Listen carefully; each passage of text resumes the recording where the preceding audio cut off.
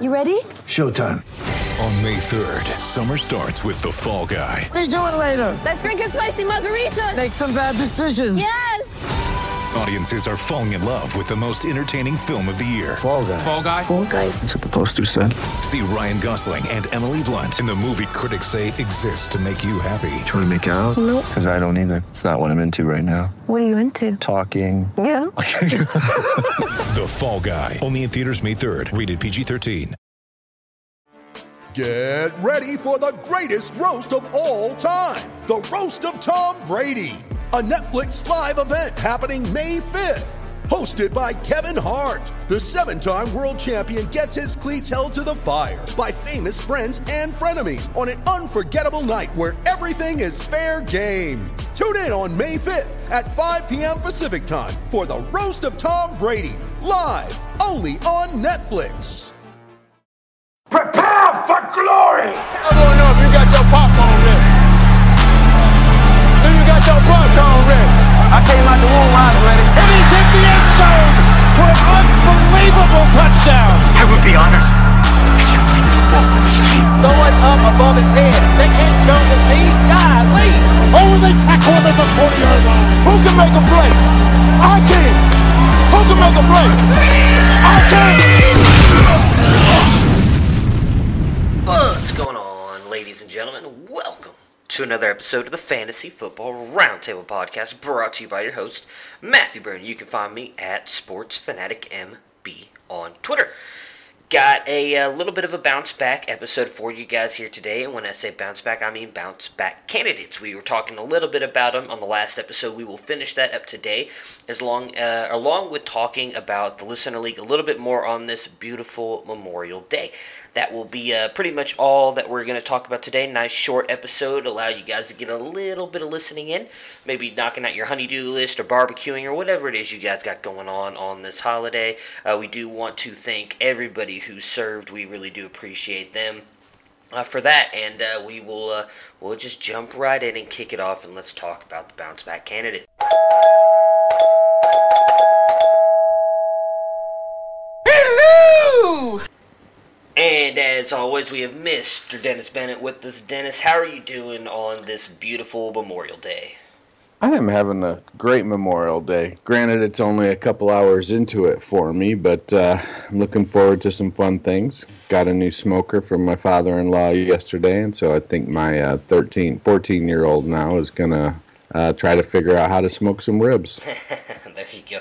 Sounds like a lot of fun. Yeah, I'm After a long weekend of doing stuff around the house with the wife and parents, I'm looking forward to recovering today and just relaxing on this beautiful Memorial Day. So, as I talked about in the intro, we're going to finish up our bounce back candidates. Dennis actually got some trades sent to him by some listeners, so we're going to go ahead and talk about those as well. And then at the very end here, before we close it out, we'll talk about the newest way to get into the Listener League. So with the bounce back candidates, we'll kick off. We obviously did the quarterbacks in the last episode, so we'll start with the running backs. One of the guys who came out of college had a lot of hype that I can remember, really has just struggled with injuries, missed a lot of last season. I want to say it was at least 4 games last year with the injuries. Yeah, he actually looked good at the end of the year, is Dalvin Cook. New offensive line. We thought that their offense was going to be really good last year. Now a lot of people are saying it's because of the offensive line, obviously Dalvin Cook being hurt. What are your thoughts on him bouncing back to be a top 12 running back in 2019? I'm a big Dalvin Cook fan. He's very dynamic with the ball in his hands, and his big issue has been health. He did play in 11 games last year, averaged 4.6 yards a carry, caught 40 passes. I think that he is going to thrive behind that offensive line that they're rebuilding. They've got an offensive coordinator that wants to run the ball more. They brought in another version of Latavius Murray and Alexander Mattison to back him up and spell him. I think Madison's probably a little bit better than Murray. But I think Dalvin Cook is the unquestioned stud RB1 there in Minnesota. So provided health stays healthy, he's going to have a great year. I would expect probably with his pass catching, it wouldn't surprise me to get 1,700 yards from scrimmage. 7 touchdowns, 8 touchdowns. I think they may try to do some goal line stuff with Madison because he is bigger. But Cook isn't small by any stretch of the imagination, coming in around 215 pounds. So I'm looking forward to it. I think I've got him on one team. I'm starting to get into that arena where I have more teams than I can actively keep track of without using a piece of paper. Yeah, I hear you. Yeah, and I'm right there with you. I mean, if you go back and look at what he did last year, so he finishes the 29th running back with 134 points, but again, he was injured.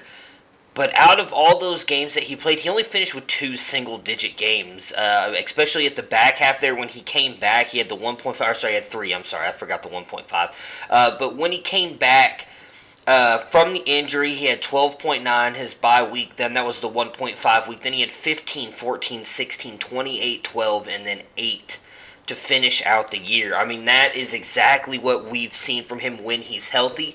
So I'm right there with you. Health is going to be the biggest factor. It's something you have to watch out for. That's why I would suggest getting Alexander Mattison if you're in a dynasty league.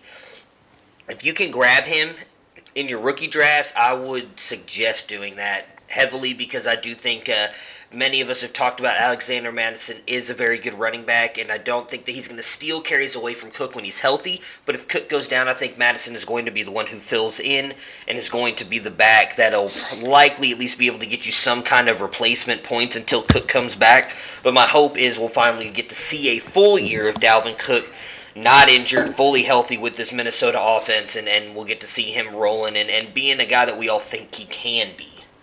Yeah, he's going into year 3, and being was he? I think he was a first-round draft pick. No, he wasn't a first-rounder. So was he a second or third? I know he fell because of the off-field issues, supposedly.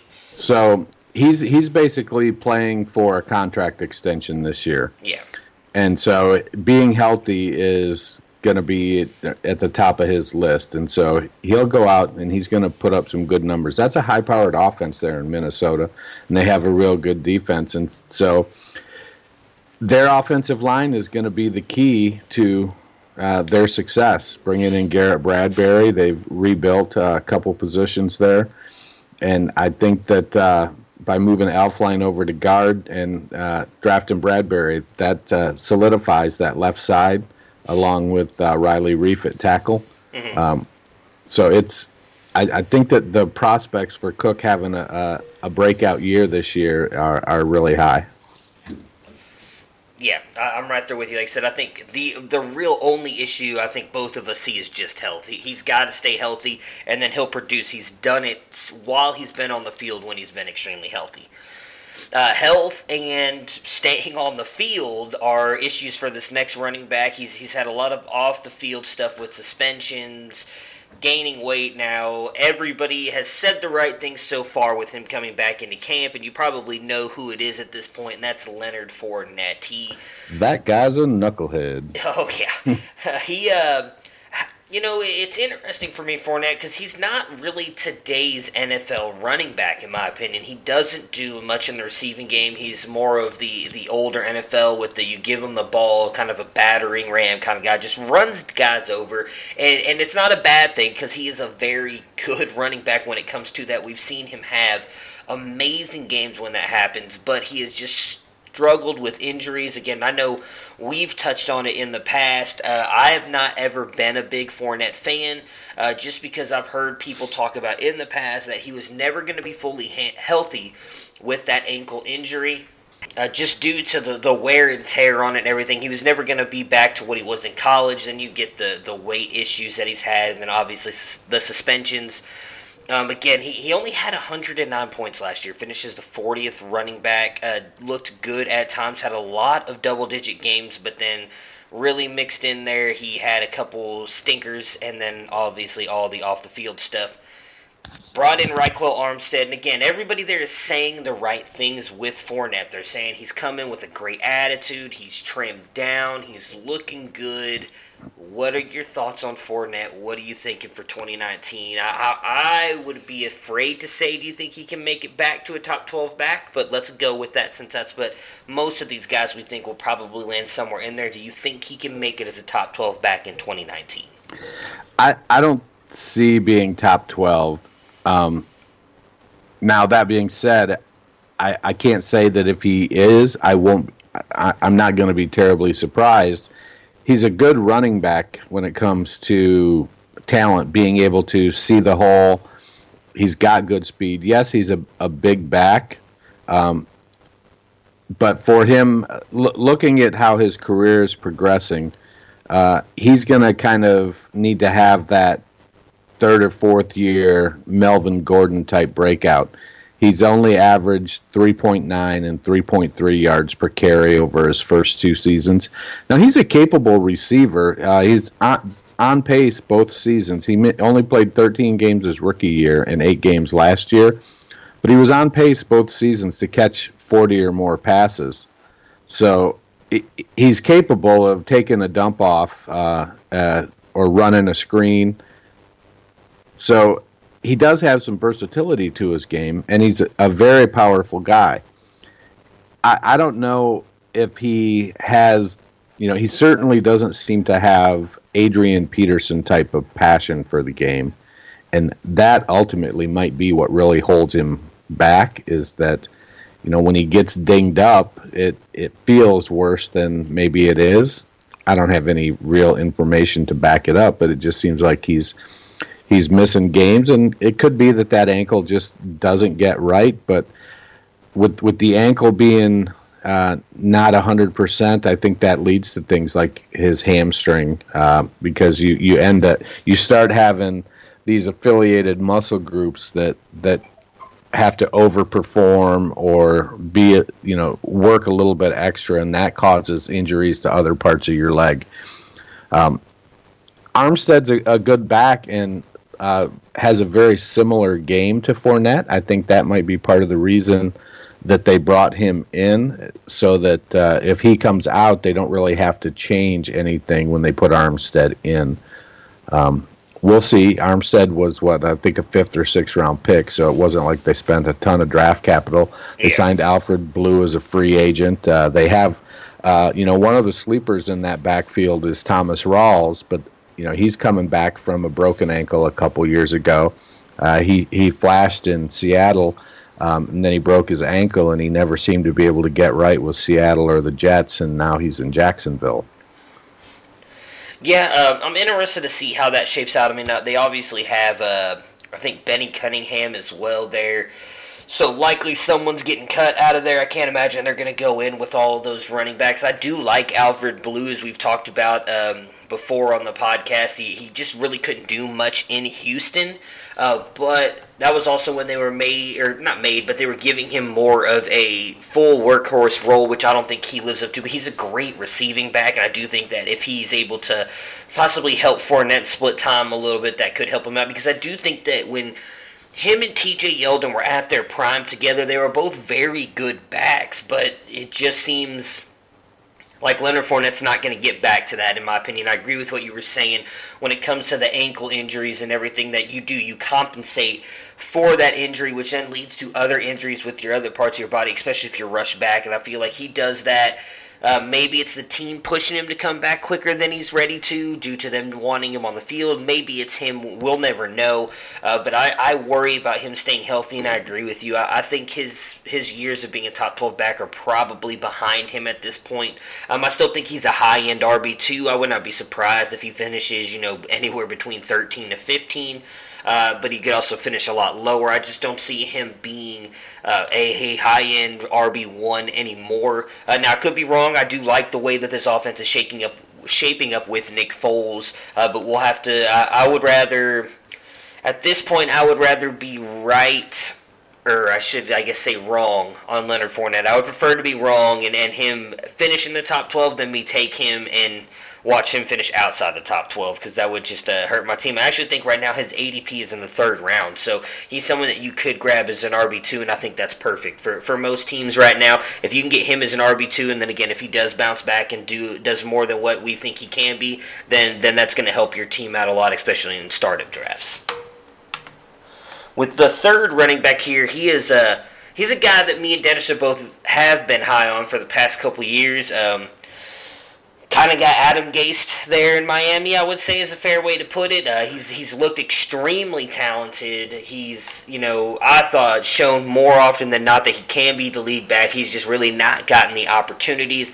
It looks like he's finally going to get that now with his new head coach. What are your thoughts on Kenyon Drake in Miami for 2019?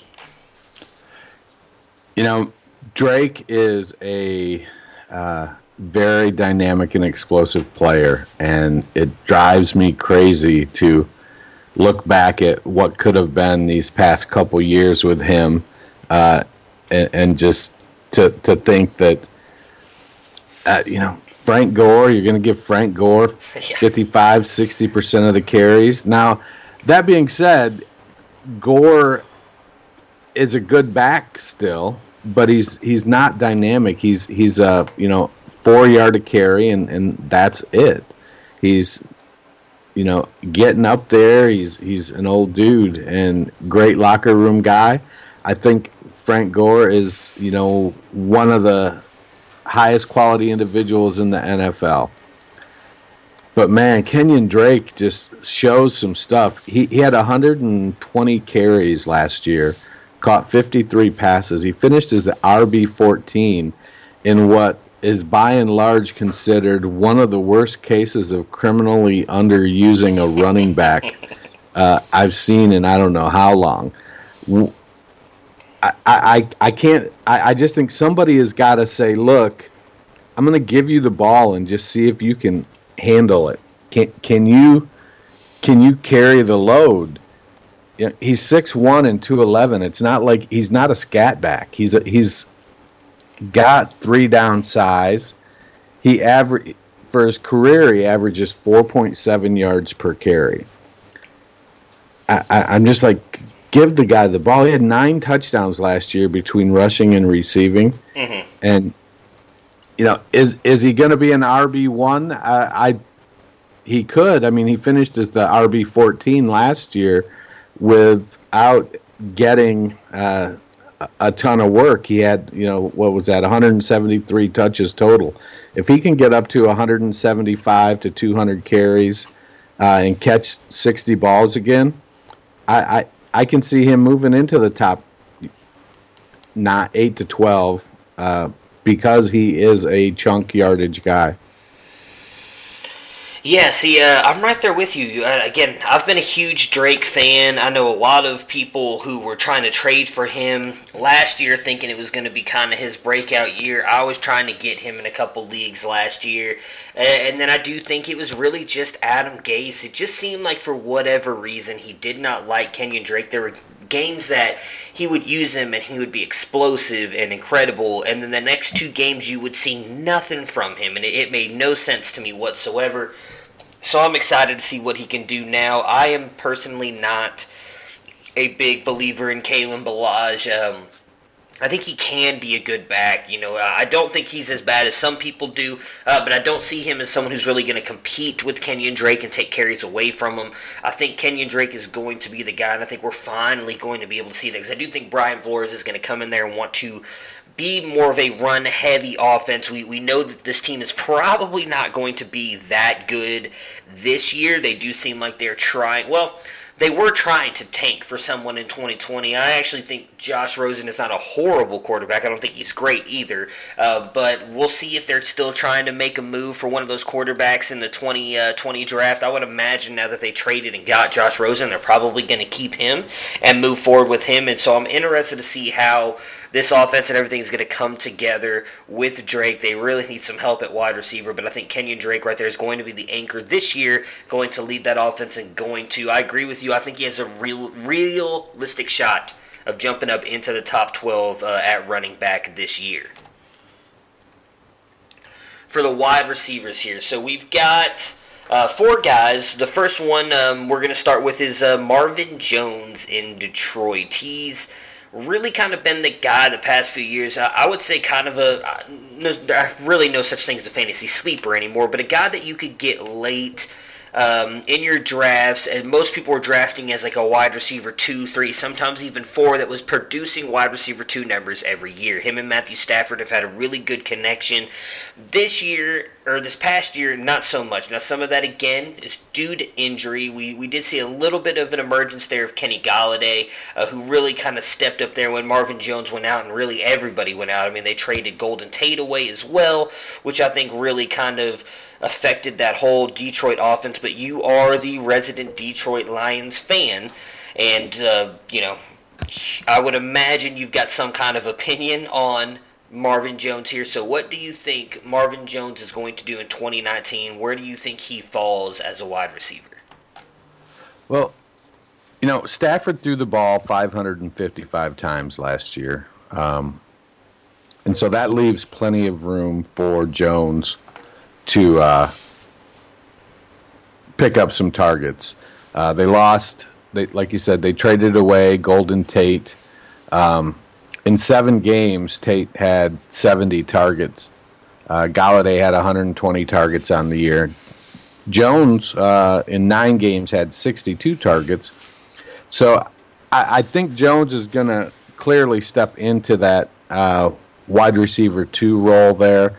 They brought in Amendola to play the slot. And I think that's just a nothing burger. He's definitely not on par with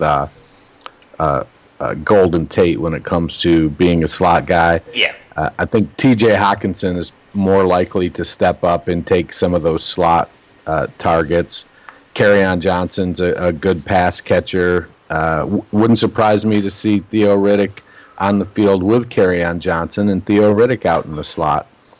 So Detroit's going to be who Detroit is, which means, they paid Matt Stafford a lot of money, and they're going to let him throw the ball, and they're also going to run the ball with Kerryon Johnson. So over a 16-game season, 2 years ago, Marvin had 61 catches, but he averaged 18 yards per catch. For his career, Marvin averages 15 yards. So he's going to be a downfield threat. And Galladay's the big body guy at 6'2" or 6'3". He's the big wide receiver. Marvin's a pretty good sized fella as well, but Marvin kind of has that outside speed role more to himself. So while Marvin will clearly be the number 2 on the Lions, I could see him putting up I can see him setting a career high in catches this year with 70, 75 catches. Mm-hmm. And if he averages his historical average of 15 yards a catch, that's going to make for a pretty good year. He knows how to get into the end zone. He's got a season of 9 touchdowns, and he scored 10 touchdowns one year in Cincinnati. So he's definitely not afraid of the end zone. Typically averages about 5 touchdowns a year. So I can see a 70 reception for 1,000 and 1,100 yards and 6 or 7 touchdowns coming for Marvin this year. I think that's going to put him squarely in the mid-range wide receiver 2 talk. Yeah, I'm actually right there with you. So looking at what he did last year, he was doing exactly what we expected him to at the beginning of the year there. He was averaging 10.9 points a week in PPR, had multiple double-digit games there, but then got hurt and missed the last 7 games of the season. So again, if you were really to just prorate that out there, averaging 10 points a game, and that's pretty much what he averaged right around there, you're looking at he missed out on close to 70 points a game, and he finished as the 61st wide receiver last year with 98.3 points, actually right ahead of Danny Amendola, which I thought was kind of funny when you were talking about Amendola not being very good. But if you were to prorate that out and say that he continued to average right around 10 points a game, that would actually shoot him up to the 23rd wide receiver on the year. So I'm right there with you. I think he's going to finish right there in that middle to the back half of a wide receiver too. He's shown that the past couple years that when he's healthy, he can be that dynamic threat down the field for Matthew Stafford, and we all know Matt Stafford is not afraid to sling it. I did talk about, I think it was last year, 2 years ago, we've talked about before that I think Kenny Golladay and Marvin Jones will kind of cannibalize themselves, but really it seemed like Kenny Golladay wasn't that much of the downfield threat. I feel like they used him, I know a lot of people up there call him Babytron as like an ode to Calvin Johnson. I feel like that's the way they use him at times. He's more of a red zone threat and a guy to help them, get those third downs. Big body wide receiver, he can throw up and get it, but they really used Marvin Jones as that deep down the field threat. So I don't think that those two are going to hurt each other that much, and I agree with you. I don't think Danny Amendola is going to take many targets away from him. The biggest one I think that will take anything away from him would be a mixture of Hockenson and Kerryon Johnson, like you were saying. So I'm right there with you. I think, obviously, if he's back fully healthy next year, I think he's got a shot to finish right there in that middle of the wide receiver 2 group, at worst right there at the bottom. But I don't imagine he falls much farther than that. Yeah, Detroit was 13th in the NFL in pass attempts last year, so I would expect them to be right around that same range, that 10 to 15. So that being said, Jones is going to step up the pecking order. I do think that he was more of a 2B with Golladay last year while Golden Tate was there, and now this year with Golladay will be the number 1 and he'll be the number 2, and it'll be more clear. So his volume will increase. I got you. Yeah, I'm right there with you. So next up, we've got a wide receiver in Chicago who, before his injury and trade, he was a top wide receiver, which not a lot of people expected coming out of Penn State and going into the NFL draft. Really kind of set the world on fire with Blake Bortles, of all people. Allen Robinson in Chicago. Have we seen his better days? Do you think with, obviously it's actually kind of funny mentioning Blake Bortles, because while Mitch Trubisky is not as bad as Blake Bortles, he too struggles with a little bit of accuracy issues in getting the ball down the field. Now this is Mitch Trubisky's 3rd year, Allen Robinson's 2nd year in the offense. Do we think that they're finally going to start connecting and allow Allen Robinson to produce into that top 12 wide receiver? Again, my goodness, I cannot talk this morning. Trubisky, I think, is quite underrated. They, the Bears' scheme doesn't necessarily throw the ball a ton unless they get behind. He completed almost 67% of his passes last year and had a 2-to-1 touchdown to interception ratio. So he's going in now to year 3. It's his 2nd year in Nagy's system. So I expect Trubisky to take a step this year, and they've got David Montgomery and Mike Davis where they used to have Jordan Howard. So they have a better set of running backs to go along with, pass catching back Tariq Cohen. And so they're not going to be as locked in when the number 1 running back is in there. People won't automatically be able to look at the players and go, oh, well, they're definitely going to run the ball here. And so I think that will allow for a little more subterfuge, and they'll be able to be a little more versatile in what they do on a play-to-play basis. So Trubisky had 434 attempts last year. I could see that bumping up to 475, 480. And Robinson, last year, where did he come in at? He only played 13 games, and he had 94 targets, 55 catches. Taylor Gabriel led the wide receivers, in receptions last year. And I don't think Taylor Gabriel is anybody's version of a wide receiver 1. No. So I think Robinson, he's now 2 full years removed, almost 3 full years removed, 2nd year in this offense. So I think those past injury concerns are behind him. And I expect Robinson to return, maybe not to the form of his breakout year where, what did he have, 1,700 yards that year? Yeah. But I can comfortably see him, in the 80 catch range, and that's going to bode well.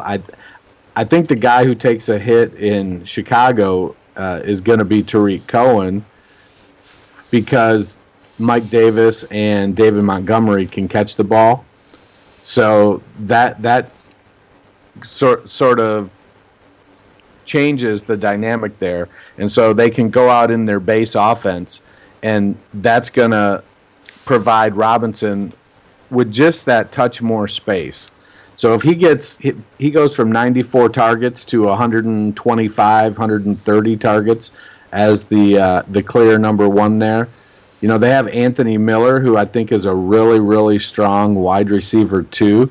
And I could potentially see him taking over as the wide receiver one in a couple years if they decide to let Robinson go. But I feel like Robinson is going to have he's going to have 1,000-yard season this year, 6-7 touchdowns. I expect a strong year from Allen Robinson.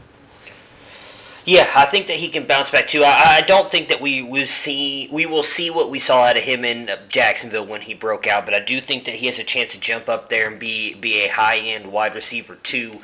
I just don't expect him to ever be able to produce those numbers again. I think a lot of that is just the offense, though, in Chicago. I do think that they're going to continue to be very run-heavy with David Montgomery. I mean, we got to think they only had one pick up there, and they actually, I believe, traded. No, did they trade up to get David Montgomery, or did they sit there and let him fall? I can't remember, but I know that they took him only having like one pick in those first 3 or 4 rounds. So the fact that they took him speaks volumes to me. I think that they do plan on running the ball. They're going to use David Montgomery.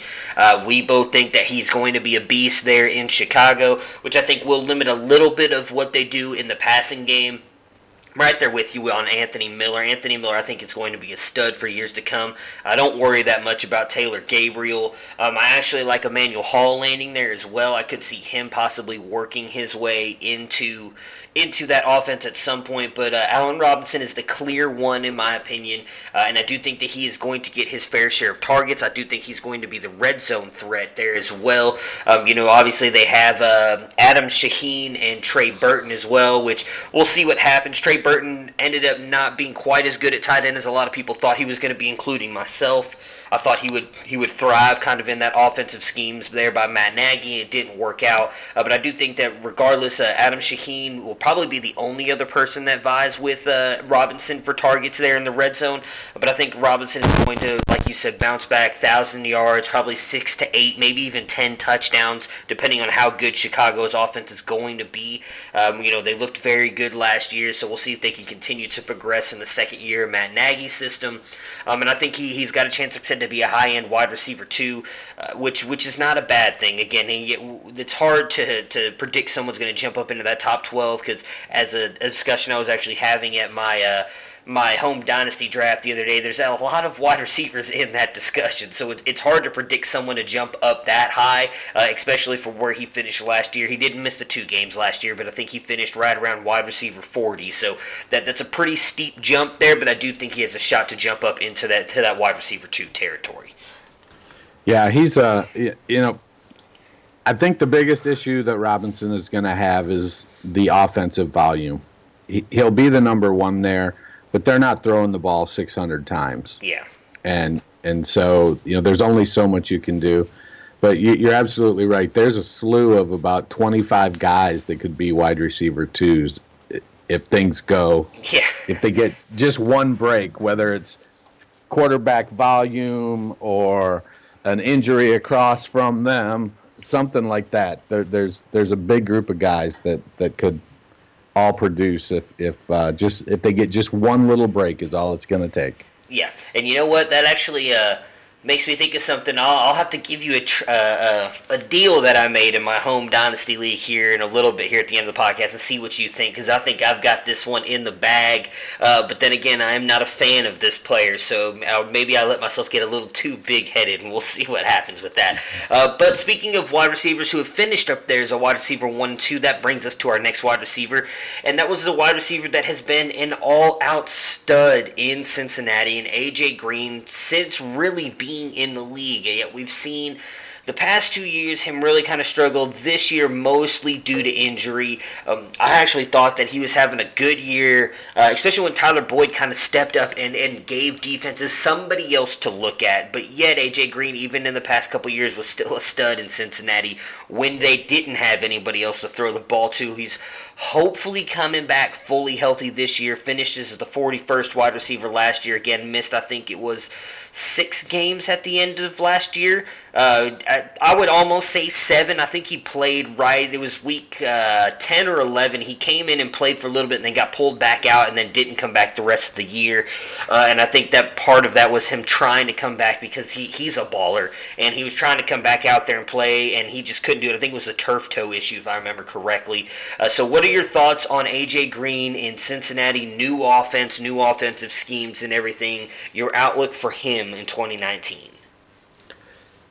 A.J. Green is a bona fide stud. Yeah. And he's, last year with Andy Dalton out, they were still 18th in pass attempts with the likes of Jeff Driscoll, and they had some other Yahoo there that I can't remember throwing the ball. I don't remember who it is either. Not important. But Dalton will be back this year. Now, Dalton is by no stretch anyone's second coming of Brett Favre.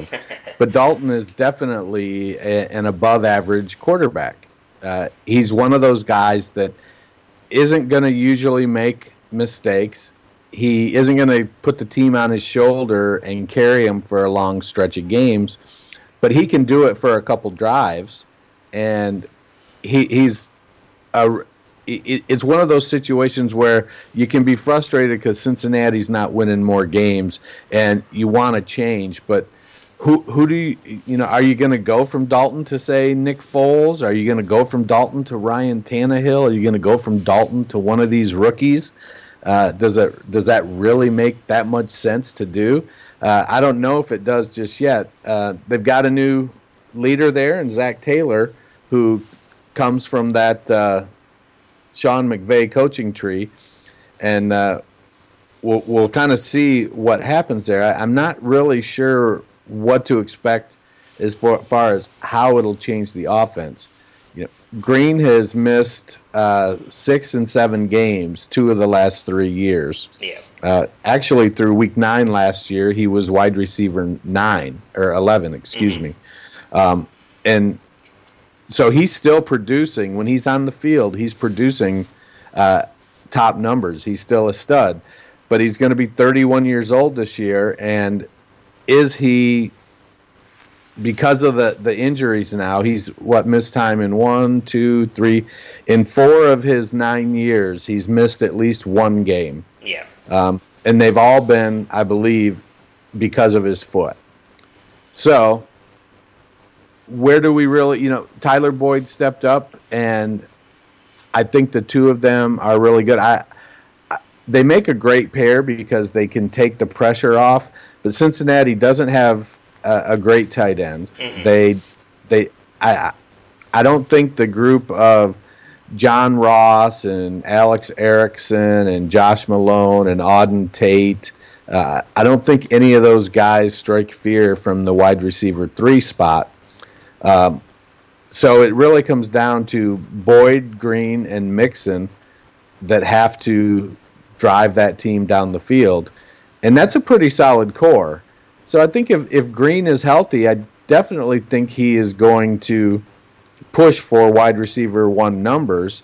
I think the biggest threat is going to be Tyler Boyd coming on. If Boyd continues to ascend, then that pulls some of the targets away. In 2017, Green had 143 targets.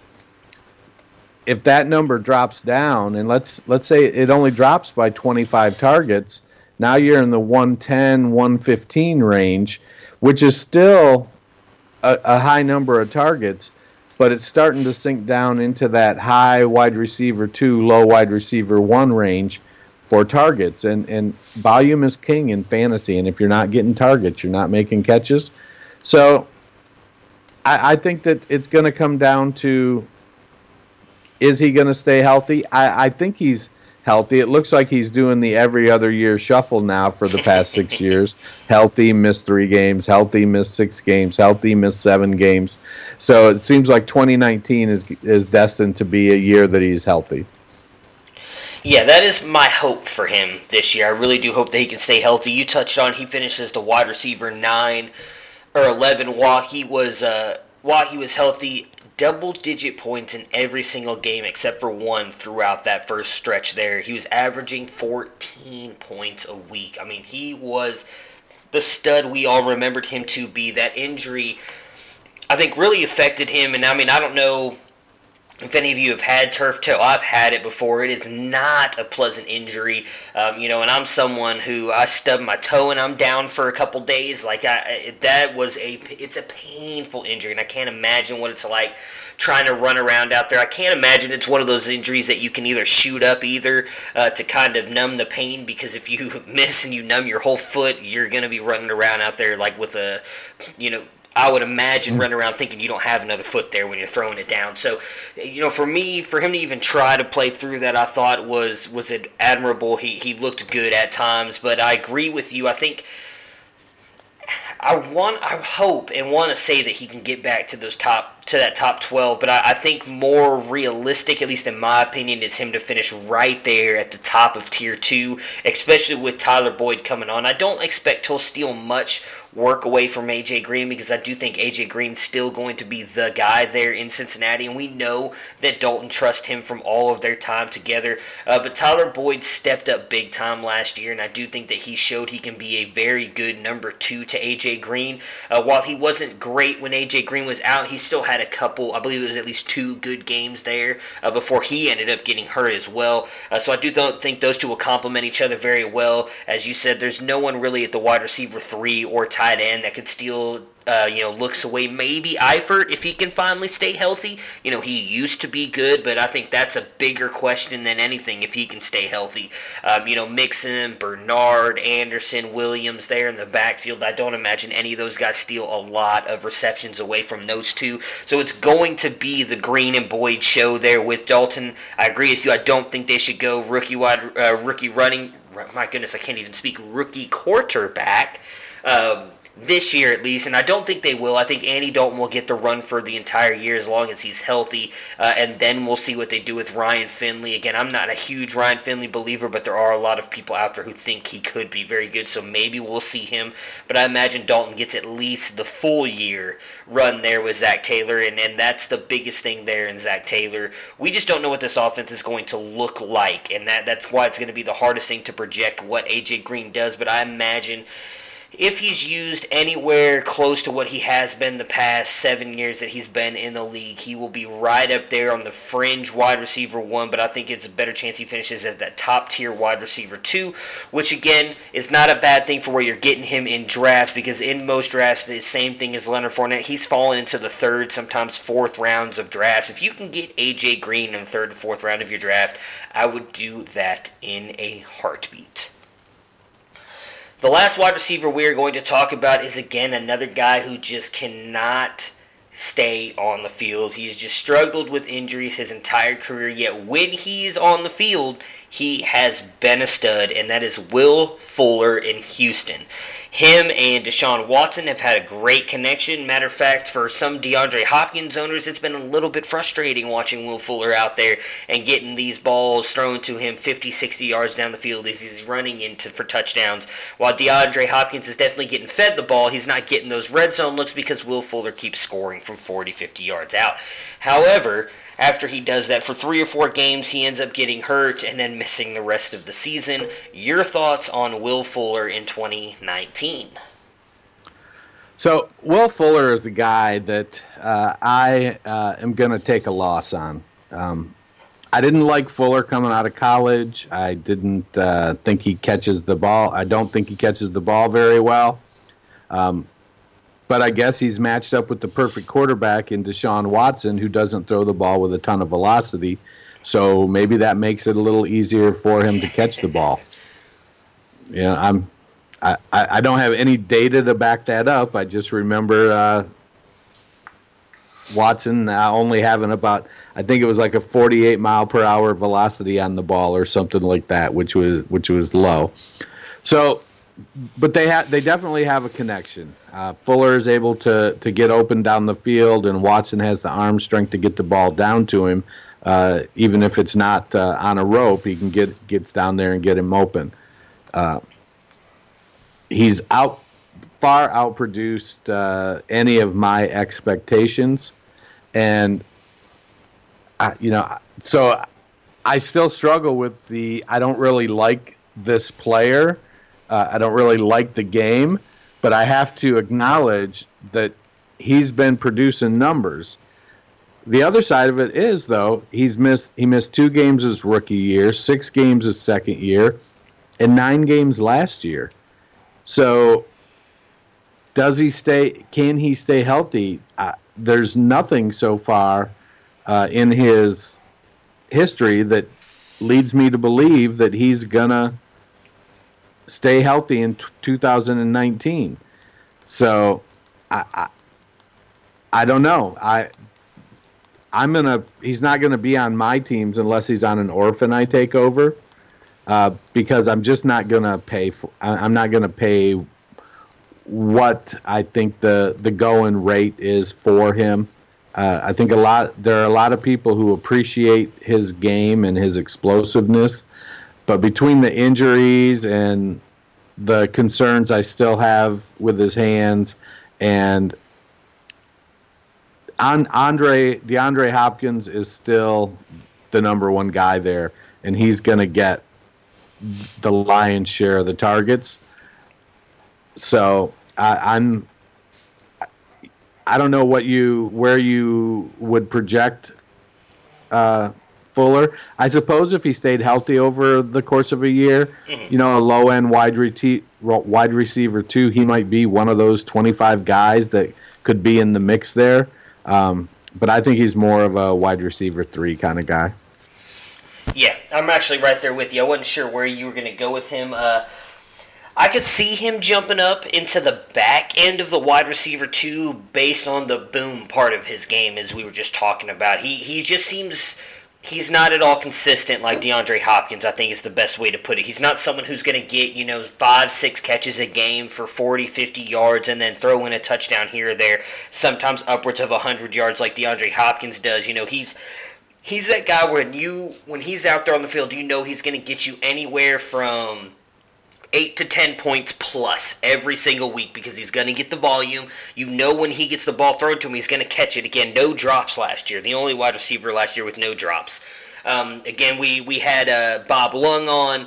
I don't even remember. That was 4 or 5 episodes ago with his consistency guide, talking about how DeAndre Hopkins is getting close to breaking Antonio Brown's 100% consistency rating over, I believe it was 18 games or 2 seasons, something like that. So yep. Hopkins has been a beast, and that is not Will Fuller. Will Fuller is the boom to that, and I do think that if he can stay healthy, we will see more of that again.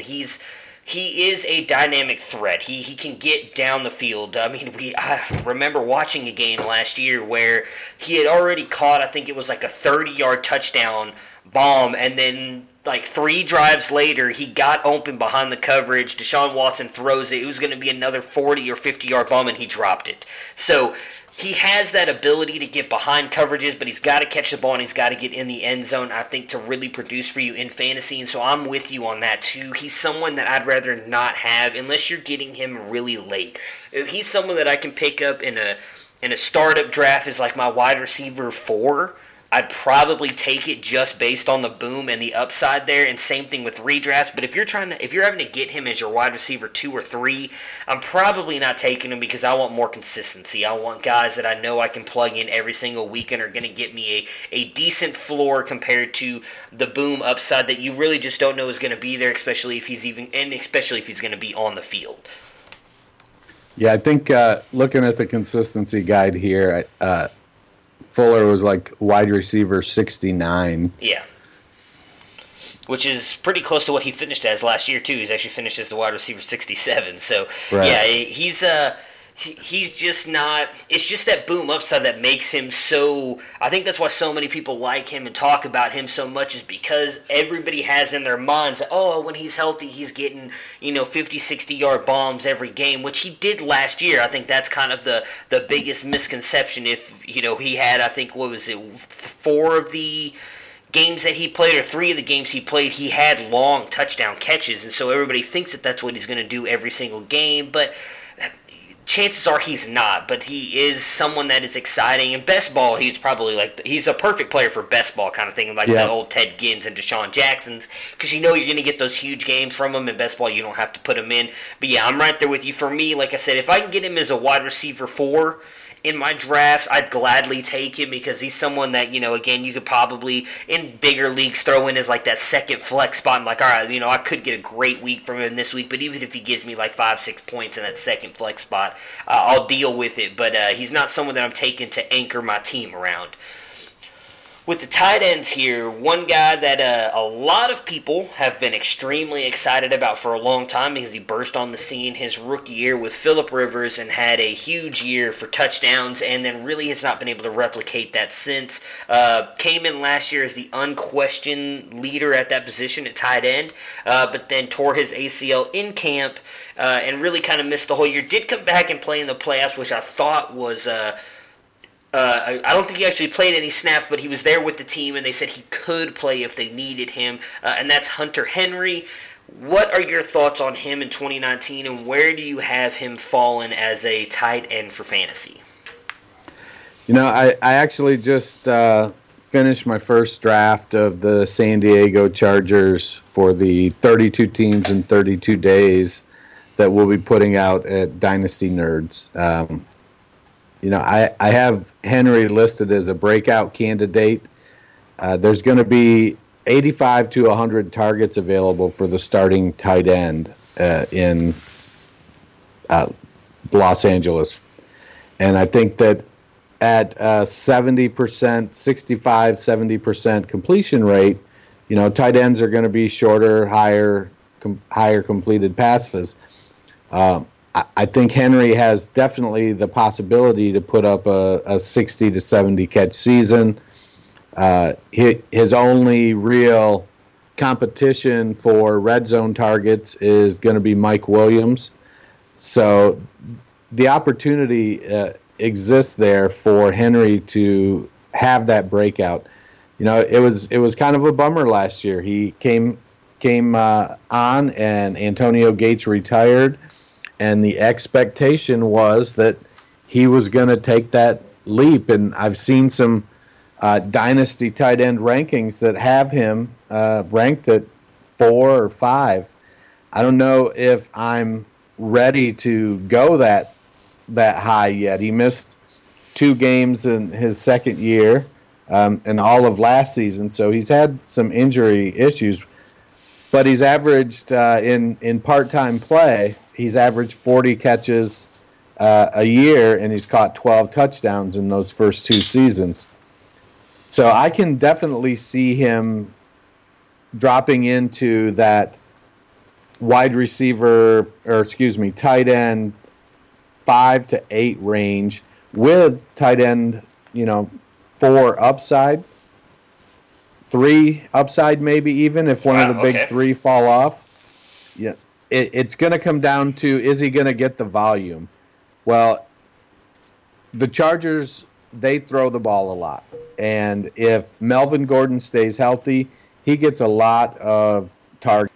So Keenan Allen is a target vacuum, and he is going to get his 150 targets. The Chargers like to throw the ball with Phillip Rivers and Mike Williams. With the departure of Tyrell Williams, there's going to be some targets to go around for Mike Williams and Hunter Henry. So I'm all in on Hunter if I can get him. He's definitely a guy in that second tier of tight ends that I want to take a shot on.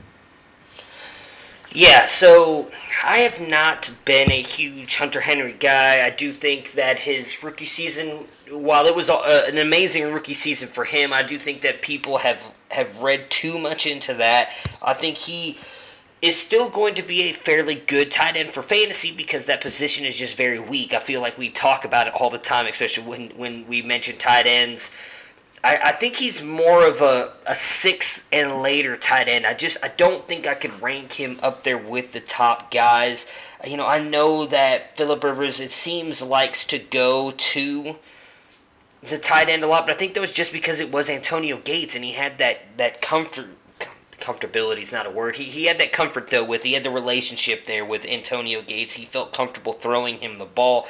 I just don't know if that's there with Hunter Henry. I think that he is a guy who's going to go to who he's comfortable with again, and maybe he jumps up there in that top 6. I don't think any of those top 3 fall off, so you know, if you want to go right around the 4 range, you're looking at guys like Ebron, Cook, Hooper, Burton. I mean, I guess you could see him going up there. I mean, Cook, a lot of people have high expectations for in New Orleans, so I guess there's a realistic shot he can jump up there. I feel like I'm the guy who's going to miss out on a lot of Hunter Henry because I need to see it before I'll believe it. I just think he's been...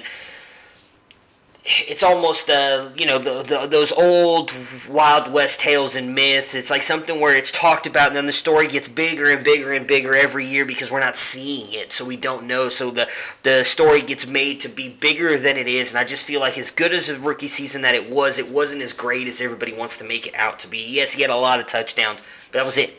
And he wasn't getting a lot of volume. He wasn't getting a lot of catches. And as we like to talk about all the time, volume is king. So, yeah, if he's getting touchdowns, of course, that's 6 points right there. He gets 2-3 touchdowns in a game. He's going to put up great points. And, again, tight end, not a lot of tight ends score 3 touchdowns in a year. So he's going to jump up in the ranks there. I just don't think that he's going to be this volume king that some do. So, for me, I think he's like a 6 lower tight end. I don't think that he's going to jump up there that high. But... again, like I said, I could be very wrong on Henry. He's a guy that I've not been a huge fan of. I just don't think that he's as good as others do. So for me, I don't think he jumps up too high. But again, I don't think 6 is a bad place for him to fall. I just don't think he makes it much higher than that. Well, in 2017, Hunter Henry had 62 targets. Mm-hmm. And Antonio Gates had 52 targets. Yeah. So I feel like him getting 100 targets isn't out of the question with the team they have going forward. It's not like they have a Antonio Gates quality tight end backing Hunter Henry up now. It's going to be, I think Virgil Green is the backup. Yeah. So he's essentially another tackle. So I can see Henry getting, he's definitely not going to get Kittle, Ertz, Kelsey volume. Yeah. But he's going to get, I think, O.J. Howard, that type of volume in that next level. I'm not in on Burton at all. I think Burton performed exactly like I thought he would last year, and I think that's just who he is. Mm-hmm. So I think Burton is going to be one of those guys that's, behind Hunter Henry. Yeah, like I said, he is one of those guys I think you could drop out. I think he finished as 5 or 6 last year. Cook was 5. So, I don't know. For me, it's just hard. I can't imagine Hunter Henry gets 100 targets. That's just me. I think that they are going to move to being a little bit more run-heavy. Not that they haven't been. They've done a very good job of kind of giving Melvin Gordon a lot of volume. But I do think that he's going to lean on Mike Williams and then Keenan Allen a lot more than anything else. But I could be wrong. Like I said, this is the one guy on this list. Well, maybe the last guy on this list, too, I'll be wrong on. But he's the one guy that I'm not... I feel bad. I feel weird saying not that high on because I still think he finishes right around 6. That's high. That's a high-end tight end 1. So I just don't think he finishes much higher than 6. And I wouldn't be surprised if he finishes closer to 10. But I think at best he's the 6th tight end. Right on. The next tight end we've got is another guy who has been an absolute stud at the position, never seems to get the love either of being a top-end tight end, and suffered a pretty gruesome injury last year in Week 1, and that's Delanie Walker in Tennessee. He's the one guy that seems to have been impervious to Marcus Mariota. He still produced even though Marcus Mariota was his quarterback, where we've seen Rashard Matthews do it at times, but Delanie Walker was definitely the most consistent receiving target for them. What are your thoughts on him with Tennessee in 2019? You know, at 35 years old, Walker is going to have a bit of a mountain to climb coming back from that injury.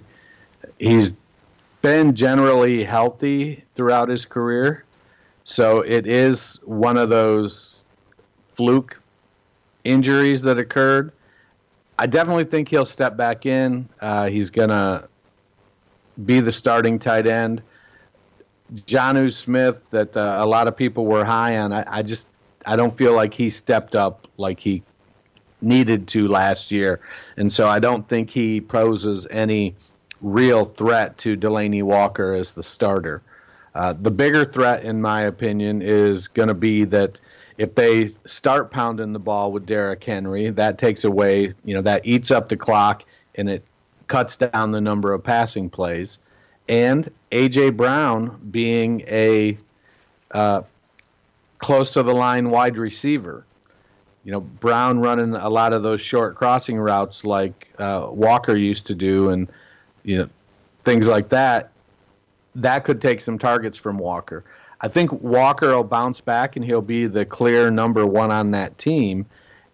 And given the tight end landscape, I fully expect him to be a tight end 1. That might be my couple shares of Delanie Walker talking. But I do expect him to be a tight end 1 in 2019. Yeah. And I'm lockstep with you on Delanie here. Again, he's been someone who's been extremely good. I know a lot of people don't think that he has been, or his name just doesn't come to your mind. Maybe it's because he's in Tennessee. Again, you just don't think of him being as a top tight end, but he has been the past, I think, 3 or 4 years. So I do think the injury is going to be the most interesting part of it, I guess, is can he bounce back from that? Because it's a pretty serious ankle injury. It's going to be questionable, I think, of him being out there on the field, of how healthy he really is, but I don't think Jonnu Smith really is competing with him that much. I mean, Jonnu Smith did much to nothing last year, and Delanie Walker was out, I believe, pretty much the entire season. If I remember correctly, that happened in Week 1. Because I had him in one of my leagues. He was my tight end. I ended up having to trade for George Kittle, which I'm not too mad about now. But I ended up having to give quite a little bit to get a different tight end because I was, hoping Delanie Walker was going to be what I thought he was, what he could be. And I do think he has a chance to bounce back.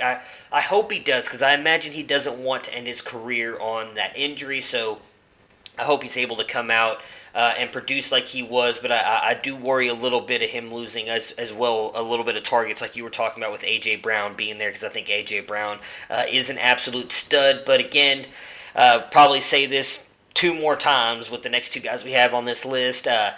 Tight end is very weak right now for fantasy, so I would not be surprised if Walker's able to jump up there, but into the tight end 1 area, but I would love to see him get back into that top 5 where he's been the past couple years. Yeah, Jonnu Smith, for all of the athletic profile he brings to the table, with Delanie Walker out last year, put up a grand total of 20 catches. Yeah, I mean, he had that one really good catch and run there, but I'm pretty sure that was all there was. I mean, he did not really step up and do much in the absence of Walker. I mean, Anthony Ferkser put up 19. Oh, yeah. My boy Anthony Ferkser. There we go.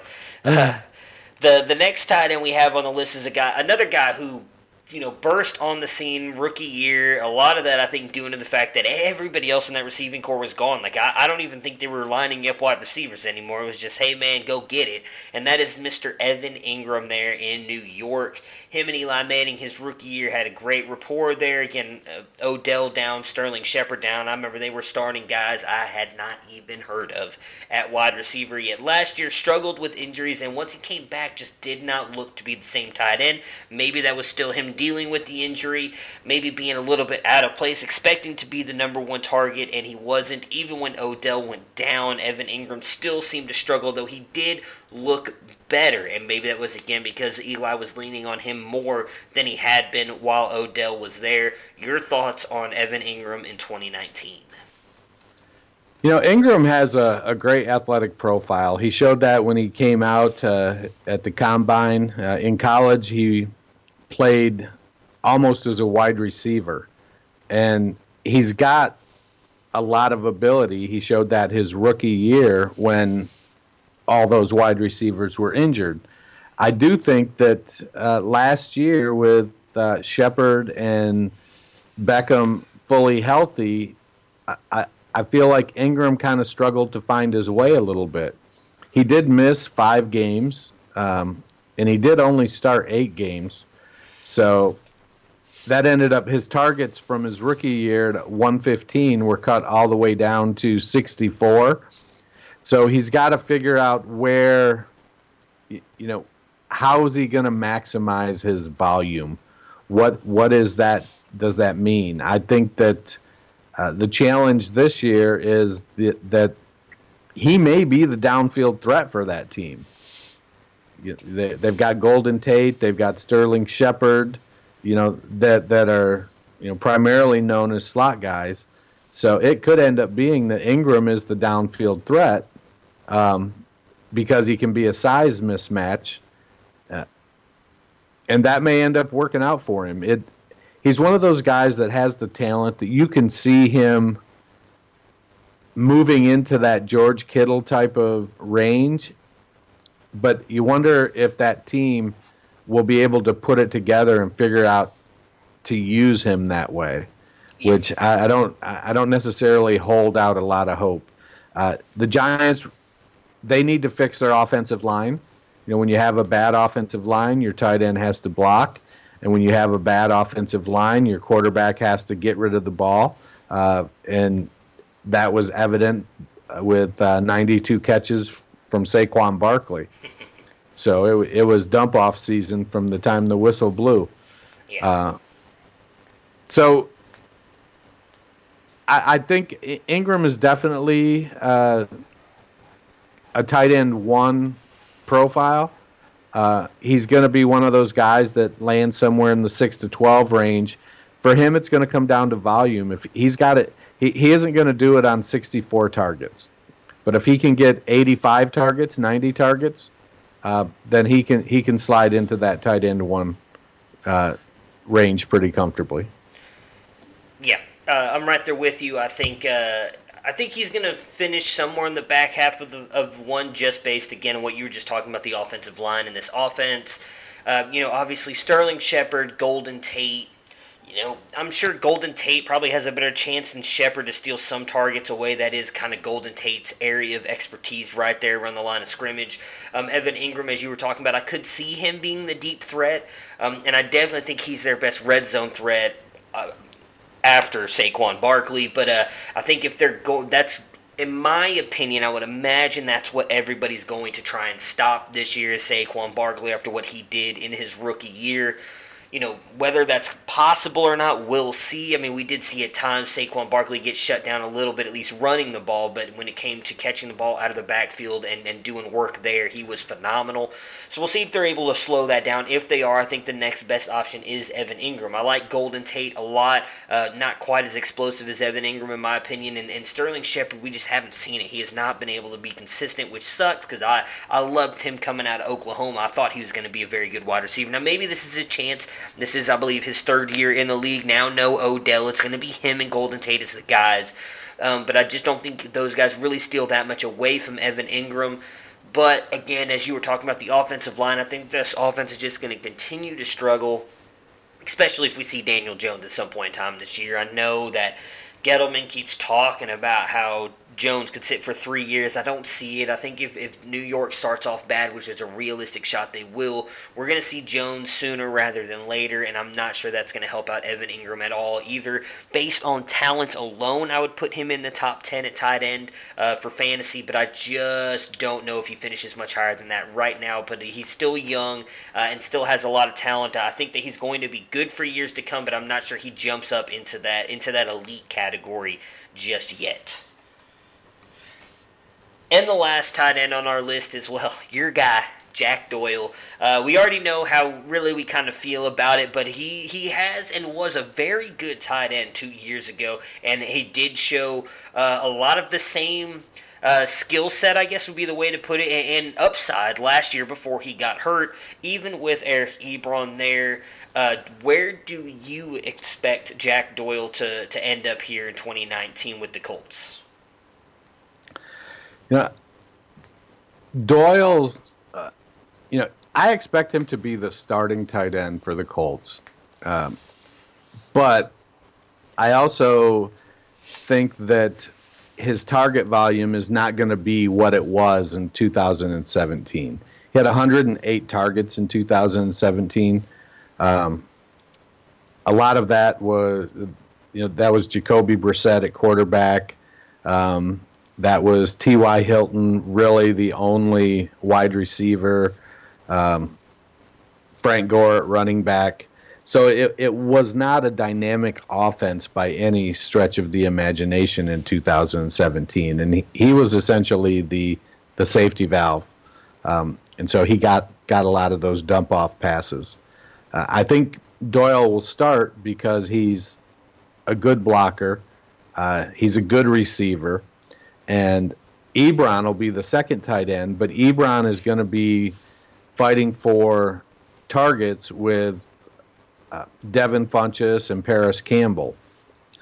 So I think that comes down to that they kind of fall into that slot receiver, big slot role, and that'll have to be divided up.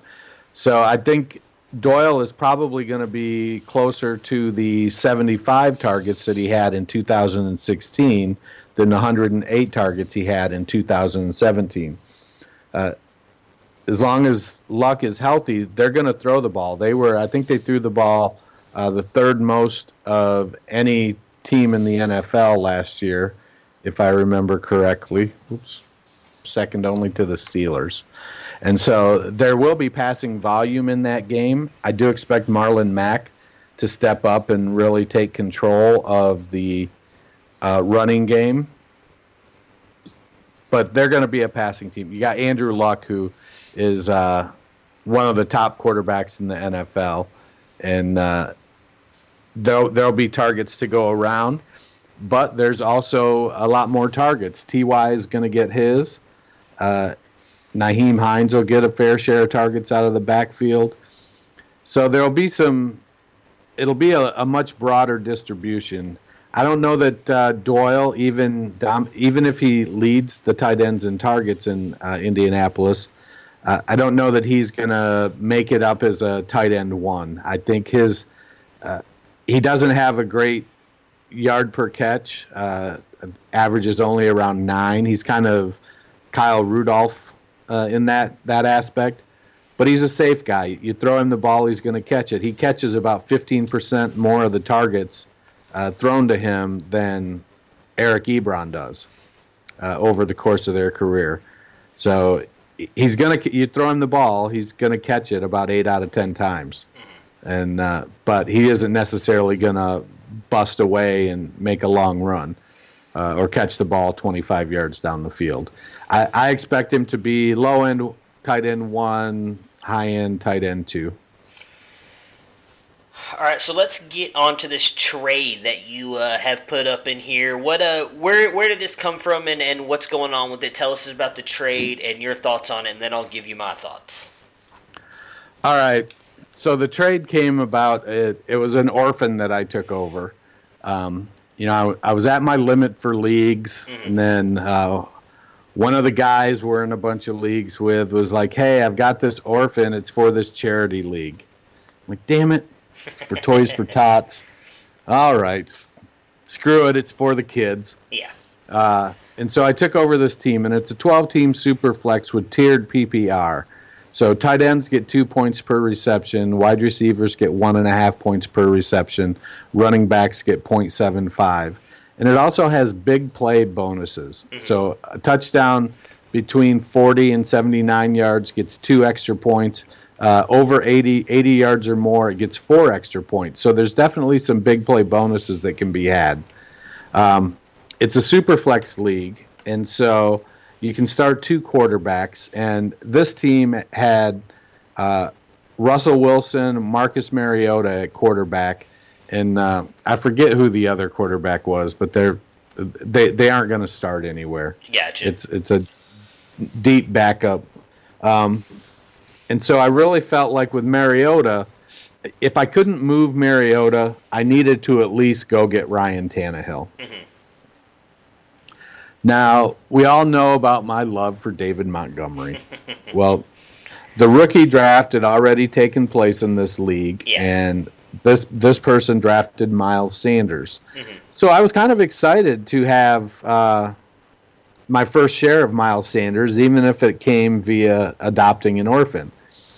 But then so a guy reached out to me, and he was like, hey, are you interested in I had reached out to him about what it would take to get Tannehill. And he made some comment about, oh, well, a lot more, more than you would think, yada, yada. I'm like, okay, well, then do you want to trade for Mariota? Yeah. Because from where I sit, if I'm looking at a situation like Mariota and Tannehill, I want to try to get both of them so that I have that, I at least have a player if something goes wrong. It's like Rashad Penny and Chris Carson. On the teams where I have one of them, I've tried to get the other one to make sure that I got myself covered. So the depth chart was pretty good. I have David Johnson and Lev Bell at running back with Miles Sanders, and then Jalen Samuels, Justin Jackson, Ito Smith, and Kenneth Dixon. So there's some potential for breakout there. Sanders was clearly the running back 3. I think he's going to get more volume than any of those other guys. Mm-hmm. But I certainly wasn't going to be starting him over DJ or Bell. Right. At wide receiver, I had A-Rob, Sterling Shepard, DJ Moore, Marvin Jones, Pettis, Dante Moncrief, Trey Quinn, Josh Reynolds, Tyreek Hill, Kelvin Harmon. So while I have pretty good depth at wide receiver, I felt like I lacked a true top-end wide receiver. Uh-huh. I believe A-Rob is gonna have a good year, but I wanted to hedge my bets a little bit. And so after our little joke back and forth about trading for Tannehill or trading for Mariota, he reached out and offered me Brandon Cooks and Ryan Tannehill for Miles Sanders. Mm-hmm. To me, I felt like that was an easy accept. Mm-hmm. Now, I'm just coming around to Brandon Cooks. He's always been one of those guys that puts up numbers, but he just kind of goes unnoticed, and he's moved around to 3 or 4 different teams and just doesn't seem to get the respect that he deserves. Yeah.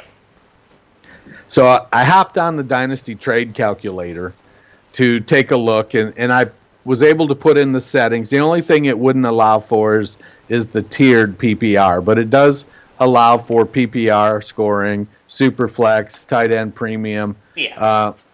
And so Miles Sanders came in on the Dynasty Trade Calculator at a 17.1. Ryan Tannehill, the aforementioned backup quarterback, actually was lower than I expected for a Superflex league. He was only 1.4 points. Gotcha. But Brandon Cooks was 30.1. Wow.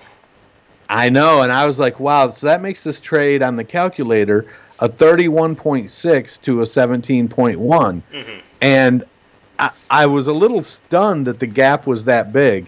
I do think Sanders does have some big playability, but I don't know that I'm not comfortable that he's gonna, he's not going to get the Saquon Barkley volume of big plays. Yeah. And maybe once, big plays, honestly, from the running back position, they're rare. They don't really happen. There's not a ton of plus 40 and plus 80 yard touchdowns. But at wide receiver, especially in an explosive offense, there's a lot higher opportunity. Now they're riskier. There's a lot more incompletions occur, things like that. But Cooks is the deep ball threat in the Rams offense, and he's put up over 1,000 yards every year for the past 5 years, I think. Doesn't matter if he's in New Orleans or Miami or New England or Los Angeles. He's putting up 1,000 yards. He's catching a bunch of balls. And so for me, it was an easy accept. Yeah, I'm right there with you. I think just based on the depth of your team there, if you didn't have DJ and Bell, I think it'd be hard for me to do, or I guess I should put, if Sanders was going to be your RB2, it would have been harder for me to do than that. Even if it was still that, I would imagine it'd still be obviously that kind of slided in your favor to take it. But having David Johnson and Le'Veon Bell makes that a much easier trade because while I love Miles Sanders, I've talked about, you're probably looking at some point in time this year he takes over in Philly, but you have multiple guys that you can put in back there. I see you forgot to mention Singletary. I'm very big on Singletary. I think he's going to be the guy in Buffalo at some point in time. No, I don't think he's Miles Sanders, but he still has a chance to be a starting running back. So with him, Jalen Samuels, Jackson, Ito, I think all those guys could very easily fill that third spot, which is what Miles Sanders was going to be anyways for you, or a bye-week fill-in, assuming Bell and DJ stay healthy the entire year. So, yeah, I actually love the trade for you. Pairing Brandon Cooks and A-Rob together, A-Rob, the high-end wide receiver 2, maybe even low-end wide receiver 1, and then Cooks has been a wide receiver 1 pretty much every year he's been in the league. To get those two really to kind of anchor your wide receivers and then throw in a bunch of guys, especially DJ Moore and Dante Pettis, who has obviously a realistic shot to be high this year. I love, man. I think it was a great move for you. Tyreek you have as well. We'll see what happens with him and all this stuff off the field. But, I think it's a solid and good move for you, especially and also backing up Mariota. Yeah, one of the philosophies I try to employ in playing fantasy football is to reduce the amount of risk. And when you have Marcus Mariota, I think you have to reduce the amount of risk by getting his backup. And so I probably would have given a little bit more in terms of a draft pick than Tannehill was worth to get him. But when this offer came over, I was frankly stunned,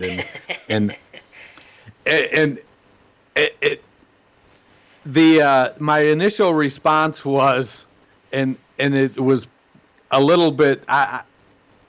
My initial response was, well, I'm not as high on Sanders as others.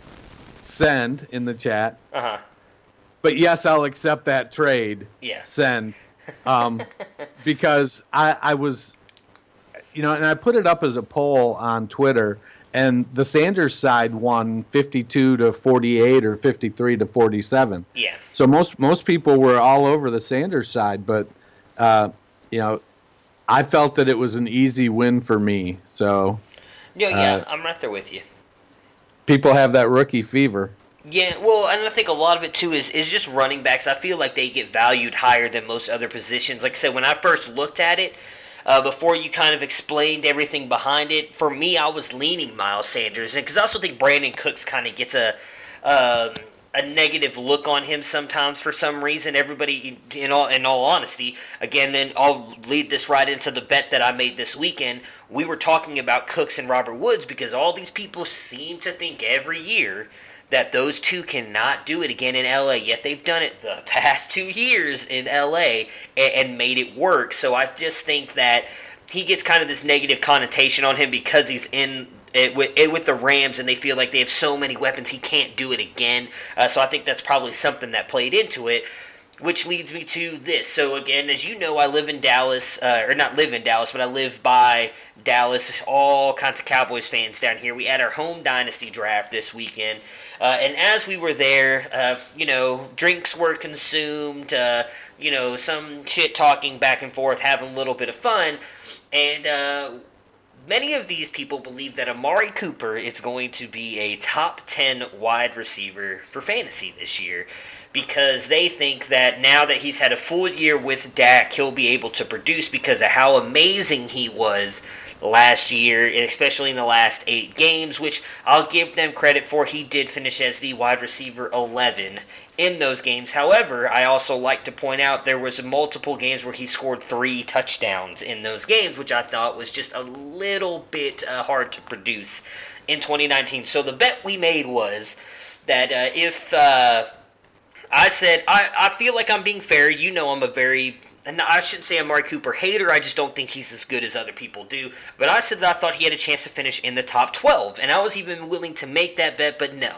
They stuck to their guns and said that he will be a top 10 wide receiver for fantasy next year.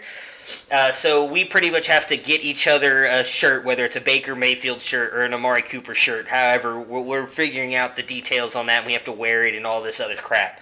But who do you think is going to end up winning that bet? You think Amari Cooper has a chance to be a top 10 wide receiver in fantasy next year? Oh, well, there's certainly a chance. But let's see. Let me pull up go to Fantasy Pros here. We'll take a look at the wide receivers. So I'm going to go through the list, and we'll see and kind of figure out who might we'll see where we might drop him in. So hang on. Yeah? Here's the funny thing about that, because I did this exact same thing at the draft, because I was like trying to help him not make this bet because I'm so sure of it. And I will tell you who we agree on I think will be ahead of him, and then I'll tell you who they said won't be and why he'll be a top 10. That's why I want to throw that in there real quick. So go ahead, give me the list. Okay. So there's Adam Thielen. I think he's going to be over him, but they didn't. What do you think? I kind of feel like there could be some passing regression in Minnesota, but they also have a powerful offense, and if they improve that offensive line, he could make up for it in touchdowns. He could make up for it in yardage. I would probably put them pretty close together. Yeah. For me, I guess obvious guys that I think will be ahead of him: DeAndre Hopkins, Michael Thomas, Devontae Adams, Antonio Brown, Julio Jones, Odell Beckham, Mike Evans, Juju. Okay, let me stop you right there. They said that they didn't think that Julio Jones, Juju, and there was someone else, and Antonio Brown will finish ahead of Amari Cooper next year. You know, Gruden has historically targeted his wide receiver 27% of the targets. Yeah. Why he didn't do that with Amari, I don't know. But Amari has brick hands, that's why. But sorry, go ahead. He has an affinity for veterans, and I think that it wouldn't surprise me if Antonio Brown gets 180 targets next year. I think he's going to get peppered with the ball. He's going to get it deep. He's going to get it short. Antonio Brown's going to get a bunch of targets. Yep, I agree with you. Julio, the last time Julio had Dirk Cutter as his offensive coordinator, I think he had 160 targets. Yep. Well, and that's the thing. The only way Julio doesn't finish ahead of Amari Cooper is if Julio gets injured. That's exactly what I said. I was like, as much as I hate on Julio, every year he consistently is a top, at worst, 5 wide receiver. And even when he's hurt, he still goes out there and balls. He doesn't even miss games. So, yeah, I'm right there. And, their argument for Juju was the same. You hear everywhere, well, he can't do it as a 1. But if you go back and look at the stats, there were many games that he still thrived being a 1. Pittsburgh's wide receivers produce in fantasy every year. Hines Ward was a consistent top wide receiver in fantasy, and I'm sorry, Juju Smith-Schuster is better than Hines Ward. Why would you be sorry about that? Well, just because some people seem to think that he isn't. But I don't know what the hate is on Juju. I think Juju is a phenomenal wide receiver and a phenomenal human being. So they had a thing saying that those three he would not be over. And I was trying to explain. I think he finished as I don't even remember, 18th or 20th wide receiver last year, something like that. And so they were trying to pick apart all these players. And like I said I thought he could finish in the top 12. I felt like that was being reasonable, especially in Amari Cooper hate. But they swear that he'll be a top 10 wide receiver with Dak. And my biggest thing was I feel like if he's going to be a top 10 wide receiver with Dak, he's going to have to throw for 4,000 yards. Dak's never throwing for 4,000 yards. He's just not going to. Yeah, and they showed last year that they're also plenty willing to give Zeke a bunch of targets. Yeah. I think Michael Gallup steps up this year, and they added Randall Cobb. So they're going to have so let's say Dak does throw for 4,000 yards. He's going to have the best wide receiver core that he's ever had. Yeah. And Zeke Elliott. So I don't know that they're not going to force feed Amari targets. That's not Dallas's style. Yeah. So I don't know. Top 10, could it happen? I'm sure it could happen. Yeah. But I certainly am not going to put him above Odell. I think Odell is going to get his targets. Michael Thomas, he isn't going above there. If Thielen isn't in front of Cooper, then I think Diggs is. Yeah, that was my argument too. So, I guess some of it, Tyreek is probably going to be out, so he's not going to be there. We took him off the list, yeah. Emmanuel Sanders was the wide receiver 7 last year. He's not going to be this year. Yeah. Robert Woods was 10. A.J. Green was 11. Mike Evans, 12. Evans gets his targets. Yeah. He gets his targets and he gets his touchdowns, and it looks, for all intents and purposes, that Tampa is going to throw the ball more this year than they've thrown it in Evans' entire career. So he's going to get plenty of targets. Brandon Cooks and Robert Woods, they were wide receiver 10 and wide receiver 15. Yeah. So one of them is probably going to be ahead of him. A.J. Green and Tyler Boyd were 11 and 14. One of them is probably going to be ahead of him. Yep. Yeah, unless injuries come into play. Yeah, I think that's the biggest thing. I want Amari to be up there, but I don't know. I think you should start picking out your shirt. Oh, I will. Trust me. I'm already sold that I'm going to win. Like I said, the arguments they were making were just, to me, ridiculous. Like, I brought up because, again, Odell and Jarvis both Odell, I think, finished either right ahead or right behind Amari Cooper.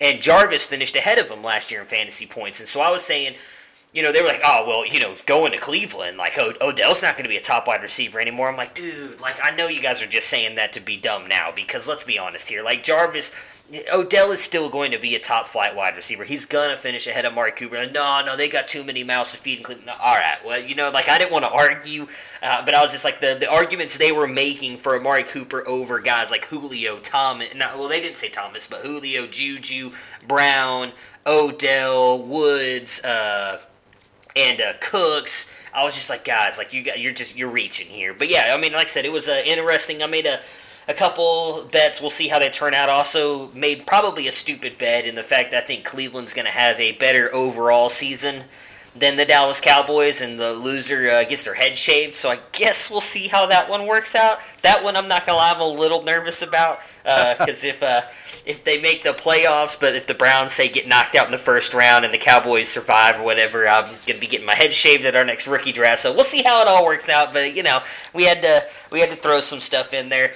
Really quick before we get out of here, I wanted to get your opinion. I'm torn right now. So as I posted on Twitter last night, I joined my first Devy League with the Dynasty Nerds guys. Really excited about that.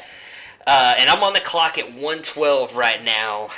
And, of course, Garrett had to go Baker Mayfield. Garrett, if you listen, I hate you, man. I hate you. Because I was going to take Baker Mayfield. I wanted my guy Baker.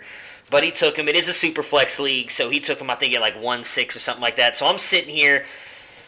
I'm torn between Devontae Adams and Michael Thomas. I think I'm going to take Adams just because I love Adams, and that's where I want to go. But my biggest thing here is I know I want a running back here. We've got 4 on the board, and I know which way I'm leaning.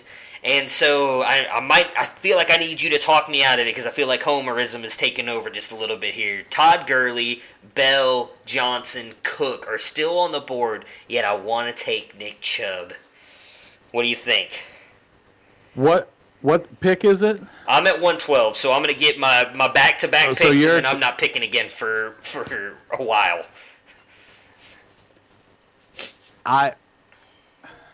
And just so I know, I said Superflex, only one other quarterback's gone, and that's Mahomes. Nobody else has gone quarterback, so that's why I'm not worried about taking a quarterback right now. Even if a bunch go, I feel like I can get at least a decent one when it gets back around to me. And if I have to attack it twice, I'll attack it twice. But I want to get that because it's also we also have all the rookies in there too. So if at worst I feel like I can grab Murray or Haskins later or stuff like that. Like I'm not too worried about quarterback right now. I want to focus on building that core of my team really quick. Is your boy Jay Rich in the league too? He is, yes. That's why I really feel like I need to grab Chubb because he's not getting back to me. No, there's no shot. Well, he's not going to take a quarterback till like the 12th or 15th round or something. Yeah. So that'll be cool. He's not. That's his strategy, even in Superflex. I don't know that I'd have to take. I'd probably rank them DJ Bell.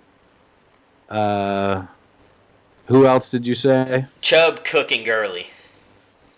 DJ Bell. Man, it's tough to pass on Todd Gurley there, too. No, but the knees, man, that's what worries me. I want to take, like, the reason I was really leaning, it's for me between DJ, Chubb, and Cook. And most of it, DJ, like, I love DJ and what he does in the receiving game. Same thing with Cook. Cook worries me with the injuries, which is why I was kind of moving Chubb over him. And then it was kind of looking at Chubb and Johnson. I'm like, but Chubb, he's so much younger. I feel like he's kind of on an ascending offense, obviously, there with Cleveland. Like, I don't worry about Kareem Hunt at all. I really do think that, he might lose some carries to him this year, but I really think after this, Kareem Hunt's gone. I know we've talked about that many times. We think they're going to use him as a trade chip. And even later, I'll probably try and grab Kareem Hunt just to be on the safe side, because a lot of drafts he's going 6, 7, 8 round. In back row invitational, I got him in the 8th round, I think. So he's someone that I'll try and grab later. I won't reach for him, but I'll try and grab him. But I want like a young stud running back that I feel like I can count on, and that's why I was leaning more DJ or Chubb, because I love Bell, but I think he's got 2-3 years at best, where I think, Johnson and Chubb easily have 5, 6, 7 years left at best. Yeah, I probably wouldn't go Chubb. I'd pass on Cook. I think the injury concerns are real. Bell, I think, there's questions about, the new team, the new scheme. On one hand, he could get a ton of work. For me, it would come down to Gurley and Johnson. Mm-hmm. And Twitter was all aflame with Gurley stuff the past couple days because Jay Glazer put something out. All Jay Glazer did was take all the information that had been put out and put it in a new article. Yeah. There was no new information whatsoever. And so I gotta say I would take Todd Gurley. Well, that's not going to happen. So, all right. Well, I appreciate the input. I can't do it, man. I don't. It's not even that stuff. I saw some of that stuff on Twitter. I don't even worry about that. I've just felt ever since last year and seeing what happened with him in the playoffs at the end of the year in the Super Bowl, I just don't believe Todd Gurley is 100%. And even if it is just a little bit of arthritis in his knee, I feel like we saw what happened with Jay Ajayi and how quickly Jay Ajayi fell off the cliff. Now, he's nowhere near the physical specimen and or running back that Todd Gurley is. But for me, like I said, I would just rather take a shot on a guy like David Johnson, Dalvin Cook, Nick Chubb, who I feel like have multiple years ahead of him, where I feel like Todd Gurley is already on the decline with that knee injury. And I could be wrong, but I'd rather at this point, I'd rather be wrong, I guess, on that than right. If I take Todd Gurley and in 2 years he's out of the league and I don't have a stud running back anymore. Well, I get, for me, it comes down to who's going to help me win this year the most. Yeah, I know. I just feel, well, and that's with that too. I feel like you could make an argument with all three of those guys as well. It's not like I'm talking about Todd Gurley and then, nothing against Kerryon, but then Kerryon Johnson and Leonard Fournette. Like, I feel like Dalvin Cook,